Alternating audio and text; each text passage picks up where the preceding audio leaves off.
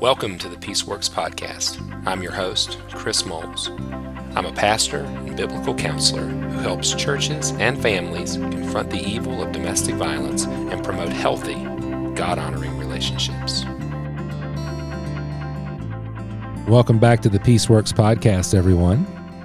On today's episode, we're going to talk a little bit about success in intervention. But before we jump into that content, I want to remind you of Peaceworks University. That's right. Peaceworks University is our online membership community. And if you are benefiting from the things you're hearing here on the Peaceworks Podcast, Peaceworks University, it's your best next step. It is full of resources that I know you're going to benefit from, a vibrant community of wonderful people who are all committed to seeing violence reduced in the Christian home. And we would invite you to be part of Peaceworks University. To learn more about Peaceworks U, head on over to our website, chrismoles.org. So today's episode, we're going to combine a couple questions here I have from my list about success. First question reads like this: realizing that there's no, quote, silver bullet or one-size-fits-all approach to intervention, could you share, in general, some intervention success stories? What encouraging evidence of real change in individuals, marriages, or churches have you seen? And what does it look like when intervention is done well? And then there's a second question I'm going to throw in there with it, and it just says, what kind of success rates have you experienced with men who've gone through Men of Peace in terms of transformed hearts, significant life changes? So the two questions are similar. I want to start with the second and then kind of work into the first, because I think the first gives us a little bit more to work with. In regards to Men of Peace, success rates on any type of intervention are difficult. In fact, I would challenge you, if you are kind of nerd on this stuff, you can go and look at all the research that's attempted to be done on the topic. And there's a lot of debate and concern about whether or not people can change, what's the best way of helping individuals change. Is there a certain methodology or combination of methods that are most effective? And it's interesting reads. And I think what you'll find is that there is, as the first question says, no one-size-fits-all, no silver bullet. Men of Peace is the same. When we opened Men of Peace to being a course, prior to that, we were doing groups. And the groups actually had a much higher, quote-unquote, success rate. And we'll talk about success in a minute, than say their secular counterparts. But we also could not meet the demand. And so we decided to turn the course, the group, into a digital course so we could at least have the material out there so that we could give people an opportunity to interact with the material and then learn some best practices, kind of throwing it out there as a laboratory to see who could come up with, some better ways than what we were doing. And we've learned a tremendous amount, and it has informed a lot of our coming year at Peaceworks. But I say all that to say there's really no effective way, no way of measuring what transformation even looks like for individuals. And so we, years and years ago, really made the decision not to define our success by marriage reconciliation at the first, because we have seen some marriages restored because there's been dramatic heart transformation. We've seen others restored because there's been some behavior modification that has been, for lack of a better word, tolerable or acceptable.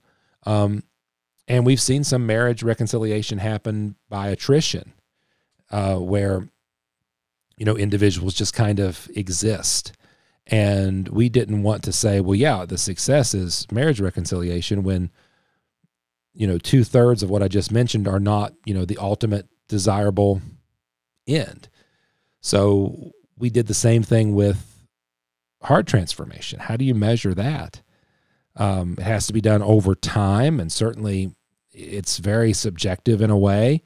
And so we really measure success by faithfulness, by reaching points of conclusion, by decisions. And so we really want to make sure individuals are held accountable, They're given an opportunity to make decisions that lead them towards repentance, that evidence that type of repentance.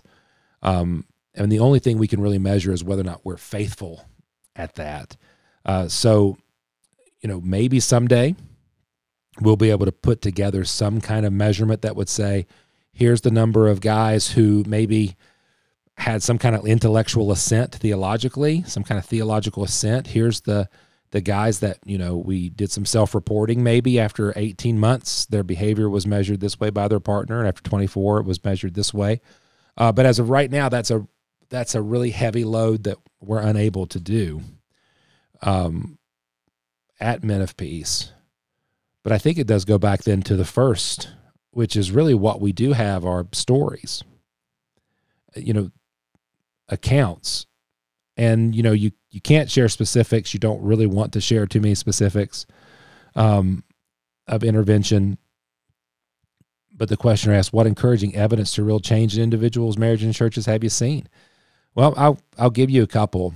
One that has been somewhat common that we've seen over the years. It's not like you're certainly not going to make it a Hallmark movie, but you're also not going to make it a Lifetime movie. I mean, I guess if you're judging success by that, that's pretty good rubric. We didn't make a Hallmark movie, but we didn't make a Lifetime movie. That's good. Our individuals, especially men, and this is sad, but it's also at the same time something to celebrate. Men who started the process too late, who came into the process somewhat open to change, somewhat hopeful to restore their relationships, but one of the consequences of their behavior was that their relationships were lost. And we have seen some men walk through that hard road of divorce and destruction, but do it in a way that they began to own their responsibility. And how their choices led to that. And we've seen several individuals repent in the face of ultimate consequences and great consequences. And some would say, well, that doesn't sound like a success. He lost his marriage. True, but he found the gospel, at a great cost. But the gospel was effective. And change happened. And some, some might say, well, how do you know it's real? We don't. We can't measure an individual's heart. It's very different. I will say it's very different when a guy, acknowledges the harm that they've caused eventually after perhaps weeks of, being somewhat wishy-washy or unsure or minimizing, to finally come to those conclusions is, my relationship is over and I'm the one who ended it. Like, my behavior led to this, and I want to pursue Jesus and transformation, knowing that I may never get my family back. Like, there is something to that. That's sad, but at the same time redemptive, as you think, there are consequences to sin. I think that's why Paul says God will not be mocked in Galatians 6. Confrontational ministry, while seeking to restore individuals gently, does not remove the consequences of their behavior. So, that's something that is encouraging while at the same time sad. I would say a very similar account regarding churches, to answer the questioner's concerns, is we have seen some churches who've got it right only after they got it wrong, and that's sad. But at the same time, it's also something to celebrate, because we know that future victims will have a better chance of being heard, of being served, because, the church recognized their mistakes, repented, and changed. And I think all of us can at least get on board, having seen so many churches or institutions or ministries mitigate the damage of abuse, cover up, or minimize in order to preserve some kind of safety or to negotiate the liability. While we are saddened by their past failures, we can rejoice that there are changes now being made moving forward. So that's one aspect of it. I think second to that is we have seen marriages become safe again. And this is something that, I'll throw it out here, this is something that in some circles I get a lot of heat for, and I understand.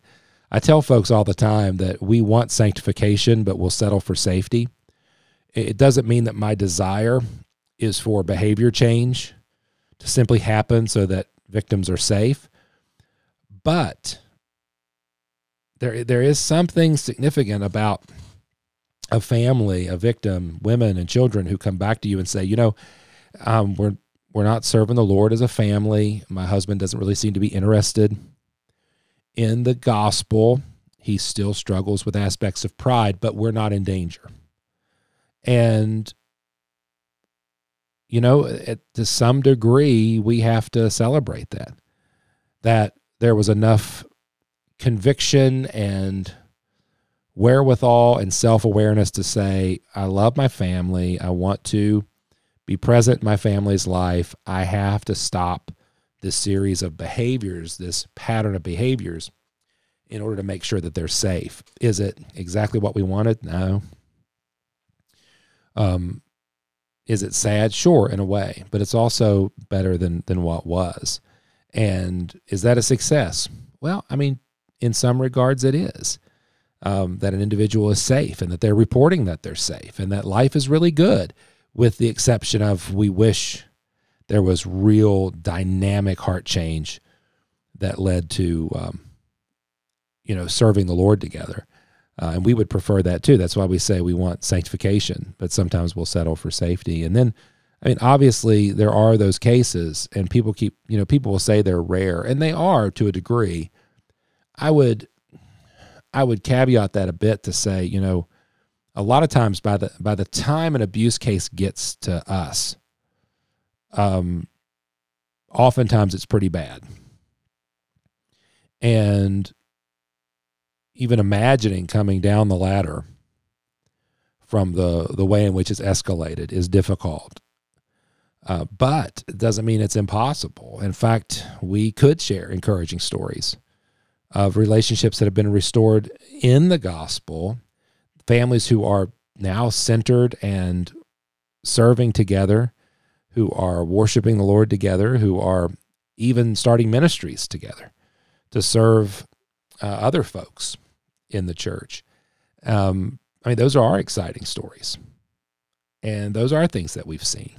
In the context of the local church, we've seen churches do complete 180s from really harboring and hiding abuse to being deliberate and uncovering and addressing abuse. It's a funny side story here, and this is something, I'm not trying to throw rocks. It's just I've always found it a bit peculiar and frustrating. Is sometimes in the past I'll be, and even the present, but sometimes I'll be invited to come speak to an institution or come do some training at a church, and they'll have me come in for a weekend or 3 days or whatever it is, and we're doing some real intense stuff. And they'll publicize part of it. So it's not uncommon, and this is not, if anybody's listening and you're like, well, it sounds like my church, this is not one, this is a lot of times this has happened. So I'm not talking about your church. I'm just talking about, in general, the work that we do. A lot of times I'll be invited in, and a great way to help fund the event and then also support victims is to do kind of an awareness event. So maybe I'll be speaking to a public event, like there'll be an open event in an evening. But then part of that weekend is then me spending time with the leadership of the church, the elders, the small group leaders, the leadership team, depending on the size of the church, and we'll do real intense work. And inevitably, I'll get a series of emails or an email afterwards about disappointment that I went to that church because that church has handled cases poorly in the past. And I get a little frustrated, a little tickled. That's exactly why they called me, right? And I hope that we can help. point churches in different directions. Sometimes changes happen, sometimes they don't, but I'm thrilled to go anywhere and teach the things that we're teaching. And that's an interesting conversation that happens. That's exactly why I went, was because there had been some problems in the past and we wanted to help. So have I seen churches change? Yeah. I've seen some churches, double down. I've seen some churches make some superficial changes. But I've also seen a lot of churches and sincere people. That's the thing. I see a lot more sincere pastors trying to help than the converse, than sinister pastors trying to hide. And that has been something that we have witnessed. Churches that develop policy and procedure, churches that develop teams that address the sin of domestic abuse a lot better than they did before. And then the last part of the question here, what does it look like for an intervention to be done well? Well, off the top of my head, I think it's patient, for one. I think it's well led. So one of the things I love about interventions that are done well is when pastoral leaderships, appoints someone or puts together a team that's going to lead the process. I think some of the poorer or more poor interventions I have seen is when it's simply a case that's adjudicated by a presbytery or a elder board. I prefer to have a team of individuals who's intervening on behalf of a victim and with a perpetrator. And so to me, interventions are done best when they are led by a team of people that may include an advocate who's representing the victim, somebody who's leading the accountability and education charge. I like that to be a pastor if possible, if he's trained. Something like what I do. I love it when counselors are involved, as well as somebody who's doing the intervention. But usually interventions go well when they're well led. Second, when they're patient, they don't rush for a conclusion. They're learners. And then third, when they maintain their goal. And so it's easy because you're being patient, because it's a time-consuming work. Sometimes the easier road is to take the exit ramp when it first appears, just to get off the ride, right? Man, this is too much work. This is really hard. Let's get off here and kind of land the plane on this when we haven't seen repentance, when we haven't seen change. And so I think when we keep the goal, and the goal of an intervention is to see an end to the abuse. And the best way to see an end to the abuse is to call the abusive individual to repentance and change. And that's when they're done well. When they're done poorly, I think, is when we rush a conclusion, when we accept words over actions. Well, he says he's repentant. 2 Corinthians 7 gives us a list of things that we're supposed to look for. The godly sorrow, right, brings about repentance, what earnestness, what zeal, etc. Ephesians chapter 4 reminds us that a liar is no longer a liar when he's a truther, that a thief's no longer a thief when he's known as a generous person. So are we putting in the time and the energy to observe the changes? And that's when an intervention, I think, is at its best. Maybe in the future, we could do an entire series of podcasts or conversations about interventions. I think that would be fun. But in the meantime, we'll leave it at that, and we'll just continue the conversation in the future. We appreciate you guys for being part of the Peaceworks podcast, for listening in week after week. If you would do us a favor, head over to whatever platform you're listening on and let them know you appreciate us. Rate, review, subscribe, follow, whatever the platform asks you to do. We would really appreciate it. Thank you guys for again being part of the Peaceworks podcast. Until next time, God bless.